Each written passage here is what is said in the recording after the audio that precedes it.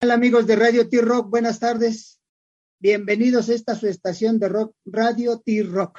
La única estación de rock para jóvenes de más de 60, pero el día de hoy somos puro, total y absoluto Cas. ¿Quién es Cas? ¿Quién es Cas? Hay que recordar que Roberto Casas Torres, mejor conocido como Cas, por ahí de los 80s inició con una agrupación llamada Los Amantes de Lola, empezando con enviando un demo a aquella estación llamada Espacio 59, aunque los que tenemos más de 60 para nosotros era La Pantera. Exacto. Para nosotros era La Pantera, ya después se convirtió en Espacio 59, pero fue la apertura para agrupaciones como Los Amantes de Lola, que tuvieron un auge y de repente dijeron, ya no queremos, 1993, pero Cas dijo en el 2000, no, yo quiero seguir rock and rolleando, yo quiero seguir esto y voy a meterme al túnel del tiempo ahí en el 2000, ¿no? Entonces, ¿qué podemos hablar de Los Amantes de Lola o de la trayectoria en solitario de Cas? Bueno, pues eso sería una cita que tendremos más adelante, pero el día de hoy queremos salvar el suelo, una iniciativa que viene de Sadhguru Yagi Vasudev, un yogi que fundó Isha, que es para divulgar el yoga principalmente, al menos de ahí nació su sensibilidad, el yoga, pero también tiene divulgación social, tiene educación y sobre todo tiene iniciativas del medio ambiente. Y es por lo que estamos aquí, porque a final de cuentas este año, en el 31 de marzo en Londres, inició una buena carrera con Sadhguru, ¿no? Bienvenido, buenas tardes, Panchito Ruiz. Buenas tardes, ¿cómo están? Qué gusto, gracias por recibirme. Pues mira, ya dijiste casi todo, ya gracias. Ya nos vamos. Ya nos vamos, gracias. No, pues ¿qué vamos a bueno, hacer? ya dijiste bastante. Bueno, esta es una iniciativa de Sadhguru, como ya dijiste. ¿Cuál es el tema? El 52% del suelo cultivable en este momento del planeta está degradado. Y se calcula que para el año, datos de la ONU, para el año 2050 esté degradado el 90% del suelo cultivable del planeta. Claro. ¿Esto qué significa? Que vamos a tener más gente, porque se calcula que habrá 9,000 millones de personas para entonces, pero vamos a tener mucho menos comida, ¿no?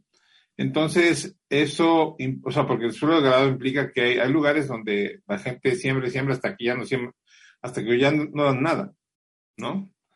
Sin contar con que la comida que estamos comiendo ahorita, siempre les digo que hagan el ejercicio de vayan al súper, compren un jitomate y una manzana, entonces vas a tener un jitomate así rojizo, así, ¿no? De foto, ¿no? Pero claro. Lávalo, pártalo, pruébalo, y haz memoria cómo sabían los jitomates hace 10 años. ¿No? No saben igual. Te vas a dar cuenta que no sabe igual. Entonces, sí tenemos un tema porque esa degradación del suelo también está haciendo los alimentos menos nutritivos, le está quitando poder nutricional a los alimentos y eso trae también otro gran cantidad de problemas. Y el tema es que de todas las cuestiones ambientalistas, este punto es el más urgente y el más delicado. En realidad es el más urgente y es el punto focal más importante de todas las cuestiones ambientalistas, porque uno dice, si ahorita no hubiera petróleo, ¿no? Si ya le cierran la llave o se acabó y ya pasamos al aire del hidrógeno, sería un gran avance.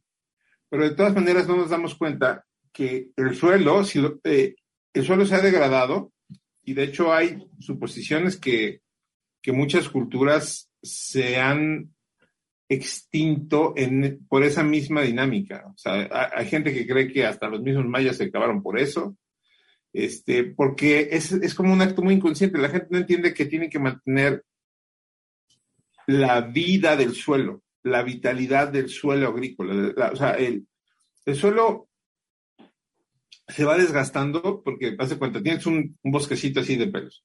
Un día llegas, el salvaje, y quitas todo, desmontas. Ok, eso no está bien, pero ya lo hiciste. Aún así, todavía el suelo está bueno. Pero cuando empiezas a a meter el arado, que son 70 centímetros, eso, todo eso, esa biota, esa tierra que está llena de vida, pues es como si te estuvieras cortando la piel. Claro. ¿No? Entonces, dejas expuesto al aire libre, a los elementos, toda esa vida microbiana que vive ahí y que es lo que le da vida a todo lo demás y que hace muchas cosas. Entonces, lo dejas expuesto al sol, a la lluvia, al viento, y se empieza a erosionar. Se empieza a erosionar por la forma en la que cultivamos. No solo hace falta que haya agua, ¿sí me explicó? O sea, ahorita decías de tu jardín, que está muy bien que lo tengas, pero si hay un tema de cultura del suelo, que me doy cuenta que yo mismo, pues, obviamente a partir de esto he estado aprendiendo muchísimas cosas. Ayer fue una caminata que fue de la, ¿cómo se llama? ¿Cómo le decían? A la galletota esa, de la planta la Estela de Luz. La Estela de Luz al Monumento de la Revolución. Es una caminata de poca gente, pero al final había actividades donde gente muy experta explicaba, ¿no? Con tierra y te decía, mira. Entonces sí es una diferencia muy grande ver la tierrita que luego hay en los parques, que es muy común, porque, fíjate, a los parques están los árboles, pero les quitan las hojas.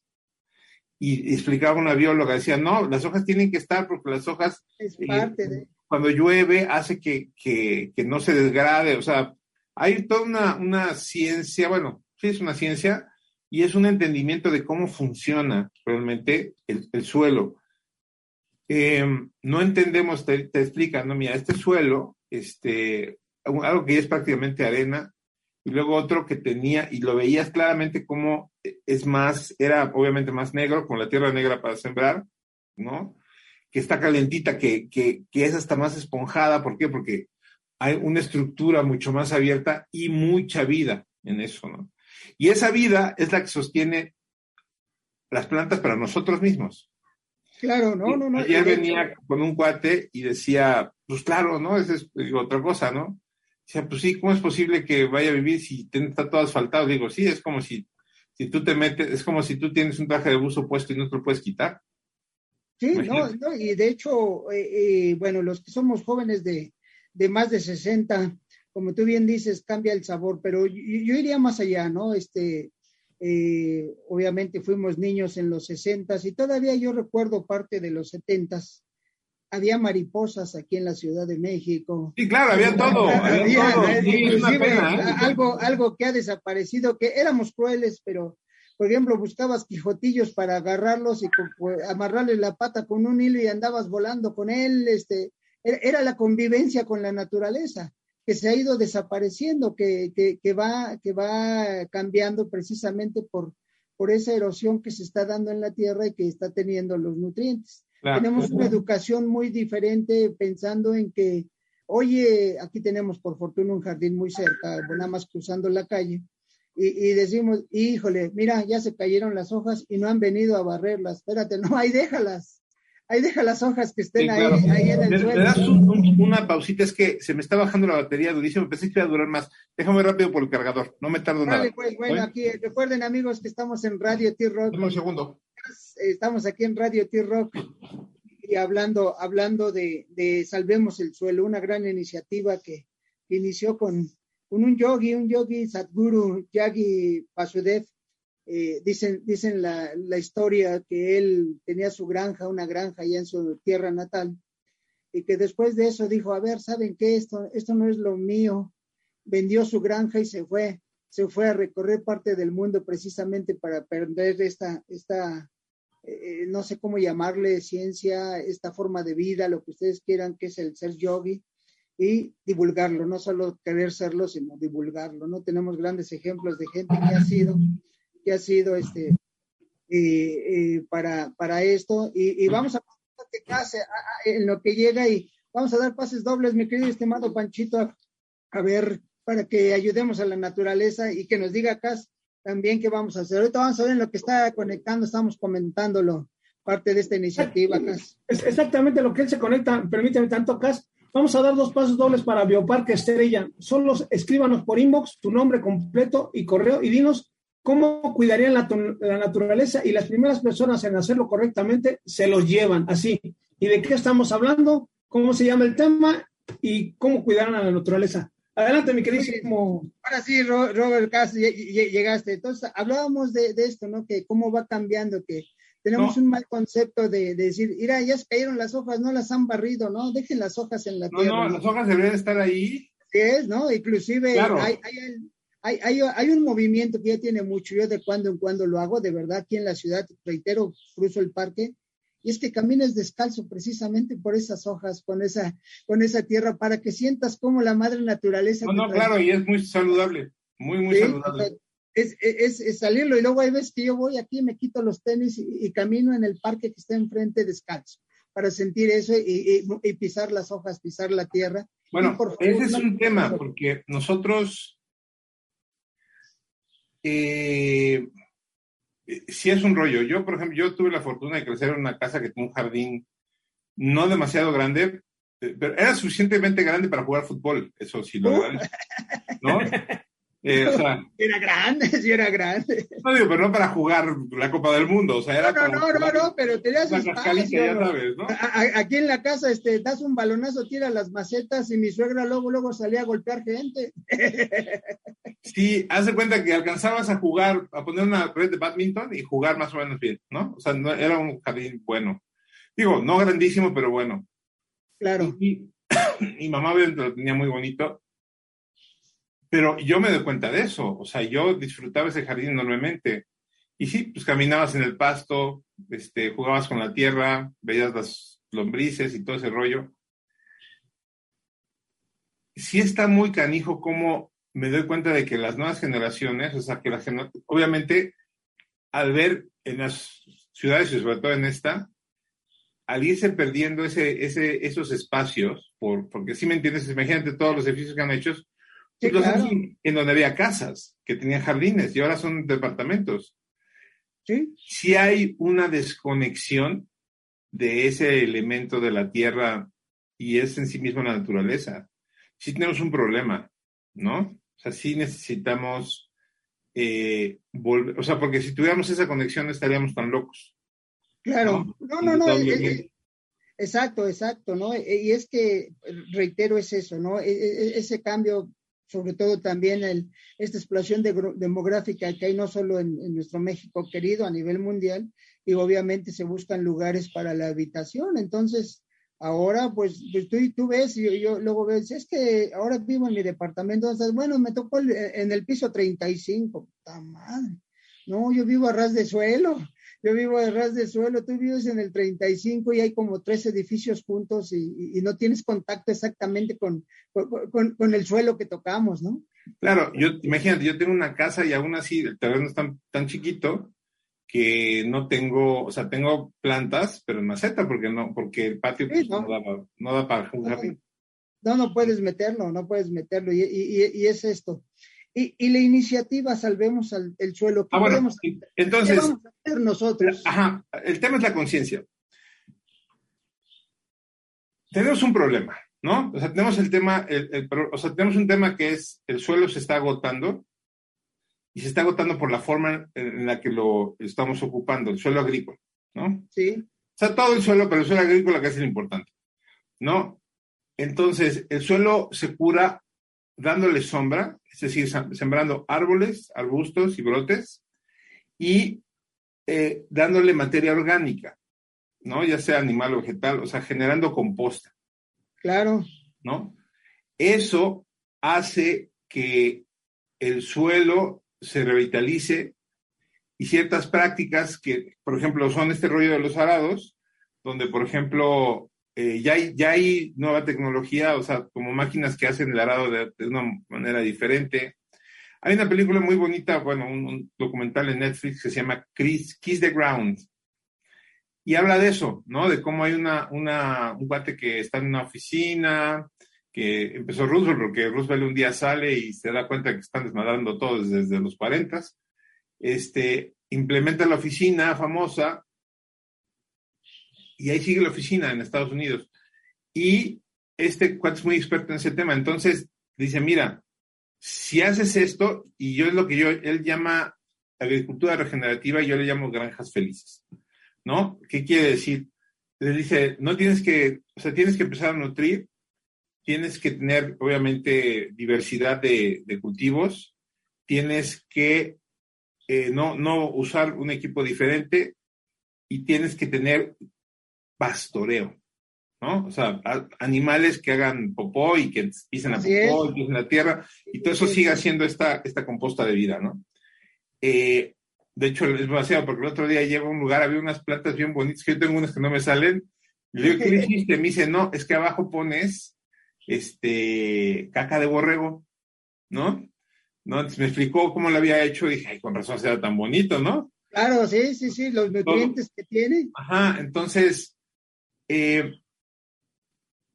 hay que entender pero básicamente es nutrición, o sea, es decir, desechos y sombra, ¿no? Y sombra se refiere, por ejemplo, a que tú ya cosechaste, en ese momento tienes que sembrar algún tipo de brote, un pasto, ¿no? Para que para que proteja la tierra, porque si no se sigue degradando. Así es. ¿No? Y ese pasto obviamente vuelves a abrir la zanjita y vuelves a sembrar y cosechar. Bueno, la solución es muy sencilla. Hay una página que se llama savesoil.org y se meten ahí, hay un mundito, están todos los idiomas del mundo, le pican, se meten, empiezan ahí, ustedes ven el idioma que les guste y hay muchísima información, ¿no? Hay muchísima información. ¿Cuáles son? Yo lo dividí en 4 pasos, ¿no? Uno es entender que hay un problema. Tenemos un problema y una solución a eso. Ahora, junto con pegado, el mayor sumidero de carbono del planeta es el suelo saludable. ¿Qué quiere decir esto? Tenemos un problema con el calentamiento global porque estamos lanzando demasiado carbono a la atmósfera, pero el otro problema es que el polo opuesto que podría absorber, no sé si todo, pero una buena parte, es el suelo saludable. Y tampoco lo estamos ocupando. Gran parte del tema del calentamiento global viene no del carbono por la quema de petróleo y cosas por el estilo, sino por el descuido del suelo, ¿no? Y la famosa historia de las vacas, que cuánto consumen y todo este rollo. Tenemos un problema porque hay un problema tremendo, ¿no? El suelo, al no estar saludable, no está absorbiendo el carbono. Podríamos tener 3 beneficios brutales. Uno es tener comida para las próximas generaciones. 2, bueno, para las siguientes, porque ya el problema es alimentación. Ya está adelante, ya está adelante. 2, tenemos un problema, podríamos podríamos tener un factor de estabilización del cambio climático más eficiente que todo lo demás. O sea, lo más eficiente que podemos hacer para que el cambio climático se estabilice, o sea, es decir, que sea cada vez más paulatino, además de tratar de bajarle a ciertas cosas. Simplemente están cambiando, no vamos que a los coches eléctricos, sí, o sea, está bien, pero esto es más eficiente y más necesario. ¿Por qué? Porque absorbes el carbono de la atmósfera, ¿no? 3, porque es un nutriente del suelo además. 3, la tierra saludable es una esponja de agua. Entonces, todo este rollo de que si las sequías si tuvieras tierra saludable, cuando llueve, eso lo queda ahí y ese suelo, calculan que con un suelo muy bueno, con un 12% ahorita el suelo con el cultivo está al 2% de materia orgánica. Hay que subirlo al 3%. Pero si llegáramos al 12%, gastarías el 15% del agua que ocupas para sembrar. Sí, claro, porque los nutrientes que tiene no porque tiene mucha agua contenida, ¿no? Sí. Entonces, hay toda una serie de cosas. Digo, Sadhguru ya se aventó, esto no es nuevo. O sea, él en la India había un río que se estaba secando y había 54,000 campesinos que se habían suicidado porque imagínate cómo estaba la cosa. Estaba el agua y no hay vida. Y empezó a hacer toda una serie de cosas y lo logró. Hoy ese río está recuperado y el sistema está equilibrado, o esto está equilibrando muy cañón. O sea, se puede, ¿no? Un ejemplo que dan es la famosa capa de ozono, que en cuanto tomamos conciencia, se empezó a tomar medidas y a partir del año 2000 empezó a cerrarse. Sí, ese agujero ¿no? enorme ya prácticamente desapareció. O sea, ya no es un problema. Pero entonces, si hay acciones, puede haber muy buenos resultados. Entonces, el segundo paso es, tenemos un problema, o muchos problemas, pero un problema central y una solución que es ganar, ganar, ganar, ganar. Porque aparte no estás diciéndole a nadie que sacrifique nada. Ya sabes, en este mundo, pues, los que están en el rollo del petróleo no quieren dejar de ganar dinero de eso, ¿no? El siguiente punto es, tenemos que entender que nuestra voz tiene importancia, ¿no? Y más con las redes sociales. Si tú te interesa este tema, te metes a las redes sociales y dices, a mí así está padre. Puedes ser muy significativo que en tu grupo familiar de WhatsApp con tus amigos, donde te mandas puras pendejadas, pues les pongas, oye, por cierto, está este rollo, ¿no? Y las redes sociales, ¿no? O sea, el otro día decíamos, pues en Facebook, pues hasta el más impopular tiene 100 amigos, ¿no? Sí, claro. O sea, hasta que nadie quería en la secundaria, hasta el patito feo tiene 100 amigos. Pues lo publicas, ¿no? O sea, ahí están, para eso sirven. O sea, que tengan utilidad, no nomás andar ahí en la baba, ¿no? Entonces, lo publicas en tus redes sociales. Y el tercer paso es que hay que ponerlo en la agenda pública para que los políticos se pongan las pilas. Los políticos lo que quieren son los votos, ¿no? Lo que nosotros tenemos que hacer es venderles caro nuestro amor y decir, a ver, del partido que sea. O sea, sí, claro. Necesitamos que esto se atienda efectivamente, porque es una idea que yo he visto que para mí es nueva, porque yo, pues obviamente sabías que hay muchas cosas, y yo sí me da, por supuesto me doy cuenta y digo, es que cuando van a atender esto y demás. O sea, intuyes que algo está mal, pero aquí ya te lo explican por completo, y meter eso en la cabeza de todos. Ahora, por supuesto, que nosotros tengamos conciencia, o sea, que puedas clavarte en hacer composta y entender eso, es una cultura que necesitamos, porque así funciona el ciclo de la vida. El soporte del ciclo de la vida es esencialmente el suelo.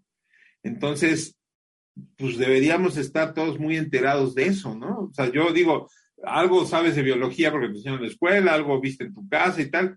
Hay que profundizar en eso, ¿no? Si tienes tus arbolitos y aprendes a tener buenas macetas, ¿sí me entiendes? O sea, uno se da cuenta. No, pero a final de cuentas yo creo que el ejemplo más claro de esto de la tierra lo acabamos de tener tristemente a través de la pandemia, porque a través de la pandemia prácticamente paró el mundo en cuanto a producciones, a fábricas, todo esto que hay.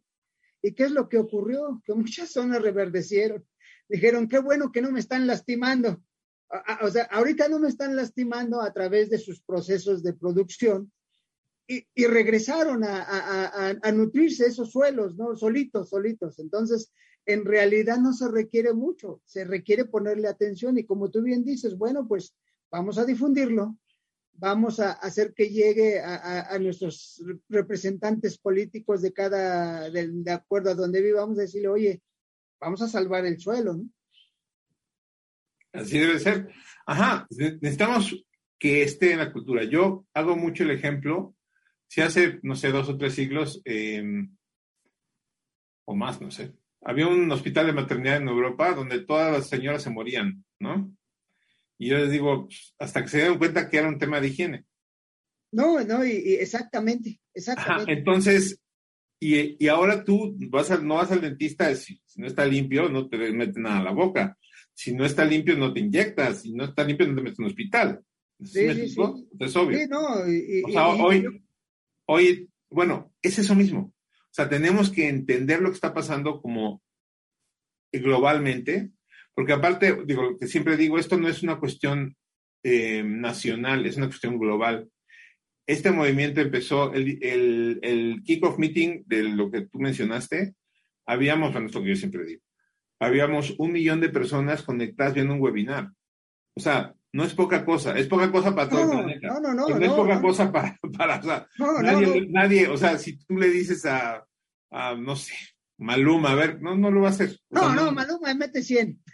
¿No? Ajá, o sea, no, o sea, ese nivel de compromiso y de gente, Sí. poca gente lo tiene. Entonces, ahí está, ¿no? Esos son más o menos los pasos que yo veo. Métanse, infórmense y traten, o sea, yo personalmente, y ayer, por ejemplo, se vio mucho eso, que estamos en una ciudad urbana, necesitamos entender eso para poder exigir a las autoridades. Oye, los parques, pues deberían ser un poco diferentes, deberías de dejar las hojas, deberías de hacer 2, 3 cosas. En su casa, pues igual sí, o sea, una compostita, ¿no? O sea, había una bióloga, una doctora en biología, ¿no? Decía, no, yo tengo composteros que son así, había gente muy interesante, y eso nos va a dar la postura y la cultura para poder empujar, ¿no? Todas estas iniciativas, porque hay que empujarlas, o sea, porque al final, claro, donde está el cambio, pues no, en realidad no es en la banqueta de tu casa, o sea, sí hay una parte en la banqueta, pero donde está el cambio es en que, o sea, la gente que tiene producción masiva, que esto además en Estados Unidos, pero en México, decir, oye, hay que regular esto así, ¿no? Para que volvamos a tener un suelo saludable y todas las cosas que con eso vienen. Exacto, ¿no? Inclusive hay cosas, en mi caso, reitero, yo, por ejemplo, tenemos una pecera de un buen tamaño, 200 litros, y cada que la limpiamos, esa agua no la tiro, es precisamente para regar mis macetas, precisamente por los nutrientes que le dejan los peces a esa agua. Entonces, yo no la tiro, yo la voy guardando, y ahí la tengo en cubetas, y con eso voy regando mis macetas. Es agua de la pecera que tenemos, que normalmente ya límpiala y échala al drenaje, no, guárdala, y a lo mejor te dura una semana ahí guardada, pero estás regando tus macetas, ¿no? Y son cosas que podemos ir haciendo día a día, que podemos nosotros ir cooperando, pero esto es importante, esto que dices tú de replicarlo a través de las redes sociales, replicarlo y hacerlo llegar a nuestras autoridades para que lo lleven a iniciativas y que se vuelvan leyes, ¿no? Así es, que se vuelva parte de nuestra cultura. Y que sea el día a día, no nada más algo excepcional. Pues, Panchito, algo que tengas que agregar. No, nada más recuerden que ahorita, antes, en nuestra época de niños, veíamos golondrinas volar en parvada de golondrinas, ahora no se ve nada. Se veían muchas abejas, ahora no las maten, no maten a las abejas, eso es lo que hace la polinización, lo que hace que crezcan las cosas. Sí, por favor. Exactamente, exacto. Y yo nomás tengo una duda. Perdón. Hablabas de que las vacas hacen popó y toda la cosa, con eso se nutre la tierra. ¿Qué pasa con las heces de los perros? Mira, eso es una buena pregunta, porque las heces, según el animal, el tema es que si son carnívoros o si son herbívoros. De acuerdo a lo que consumen. Ajá, porque el tema es que si son heces de carnívoros, esos no están padres porque traen moscas. O sea, ahí traen a las moscas y ahí ya se apestó la cosa. En cambio, las heces de los herbívoros es diferente porque esas no atraen a las moscas y esas hacen muy buena composta. Por eso tienen que ser animales de pastoreo, no perros, porque los pinches perros hacen... ¿Sabes? De acuerdo a qué le des y sobre todo si es un perro callejero, no sabes qué es lo que está comiendo. Ajá, no, pero lo más normal es que los perros coman cosas que no. Sí. Las heces de los perros sí son o sea, son iguales que las de los humanos, no aplican. Exacto. Tienen otros procesos, deberían tener otros procesos. Pues nosotros agradecidos, amigos, recuerden que estamos en Radio T-Rock, la única estación de rock para jóvenes de más de 60, pero el día de hoy fuimos puro, total y absoluto CAS y salvemos el suelo. Nosotros agradecidos con Roberto por este mensaje. Vamos a seguirlo aquí en Radio T-Rock, vamos a seguir replicando, vamos a sacar los links para que entren, para que se enteren más y que estén, y si hay algo que más, pues aquí estamos, Radio T-Rock, Roberto, para que ustedes nos demandes, digas, hay que publicar esto, y con gusto lo hacemos. ¿Algún mensaje para nuestros radioescuchas? Lo que siempre digo, si no soy yo, ¿quién? Si no es ahora, ¿cuándo? Ando. Hay que entrarle. Exacto. Muchas gracias. Amigos, Panchito. Mucho gusto. No, al contrario, Roberto. José Luis, gracias. Un placer enorme. casi debes de ser joven cercano a los 60. Tú ya mero estás apto para escuchar Radio T-Rock. Muchas gracias, muchas gracias. Estás en plena infancia. Nosotros siempre decimos que los primeros 60 años de la infancia son los difíciles. Ya entramos a la adolescencia y en la adolescencia vamos a escuchar Radio T-Rock. Gracias Roberto, gracias Panchito. Gracias. Y como siempre les decimos, cuídense ahora para vernos más adelante. Los que tienen niños menores de 12 años, apúntenlos a la vacuna. Mi nieto ya está anotado, ya nada más vamos a esperar para que nos den la cita. Hay que vacunarlos, hay que cuidar a los niños, hay que cuidarnos nosotros, los que tenemos más de 60. Panchito y yo ya llevamos la 4ª vacuna. Si va a haber 5ª, ahí vamos a estar. Muchas gracias, un abrazo, cuídense ahora. Mucho. Gracias. Nos vemos más adelante. Gracias, Roberto. Hasta luego. Adiós.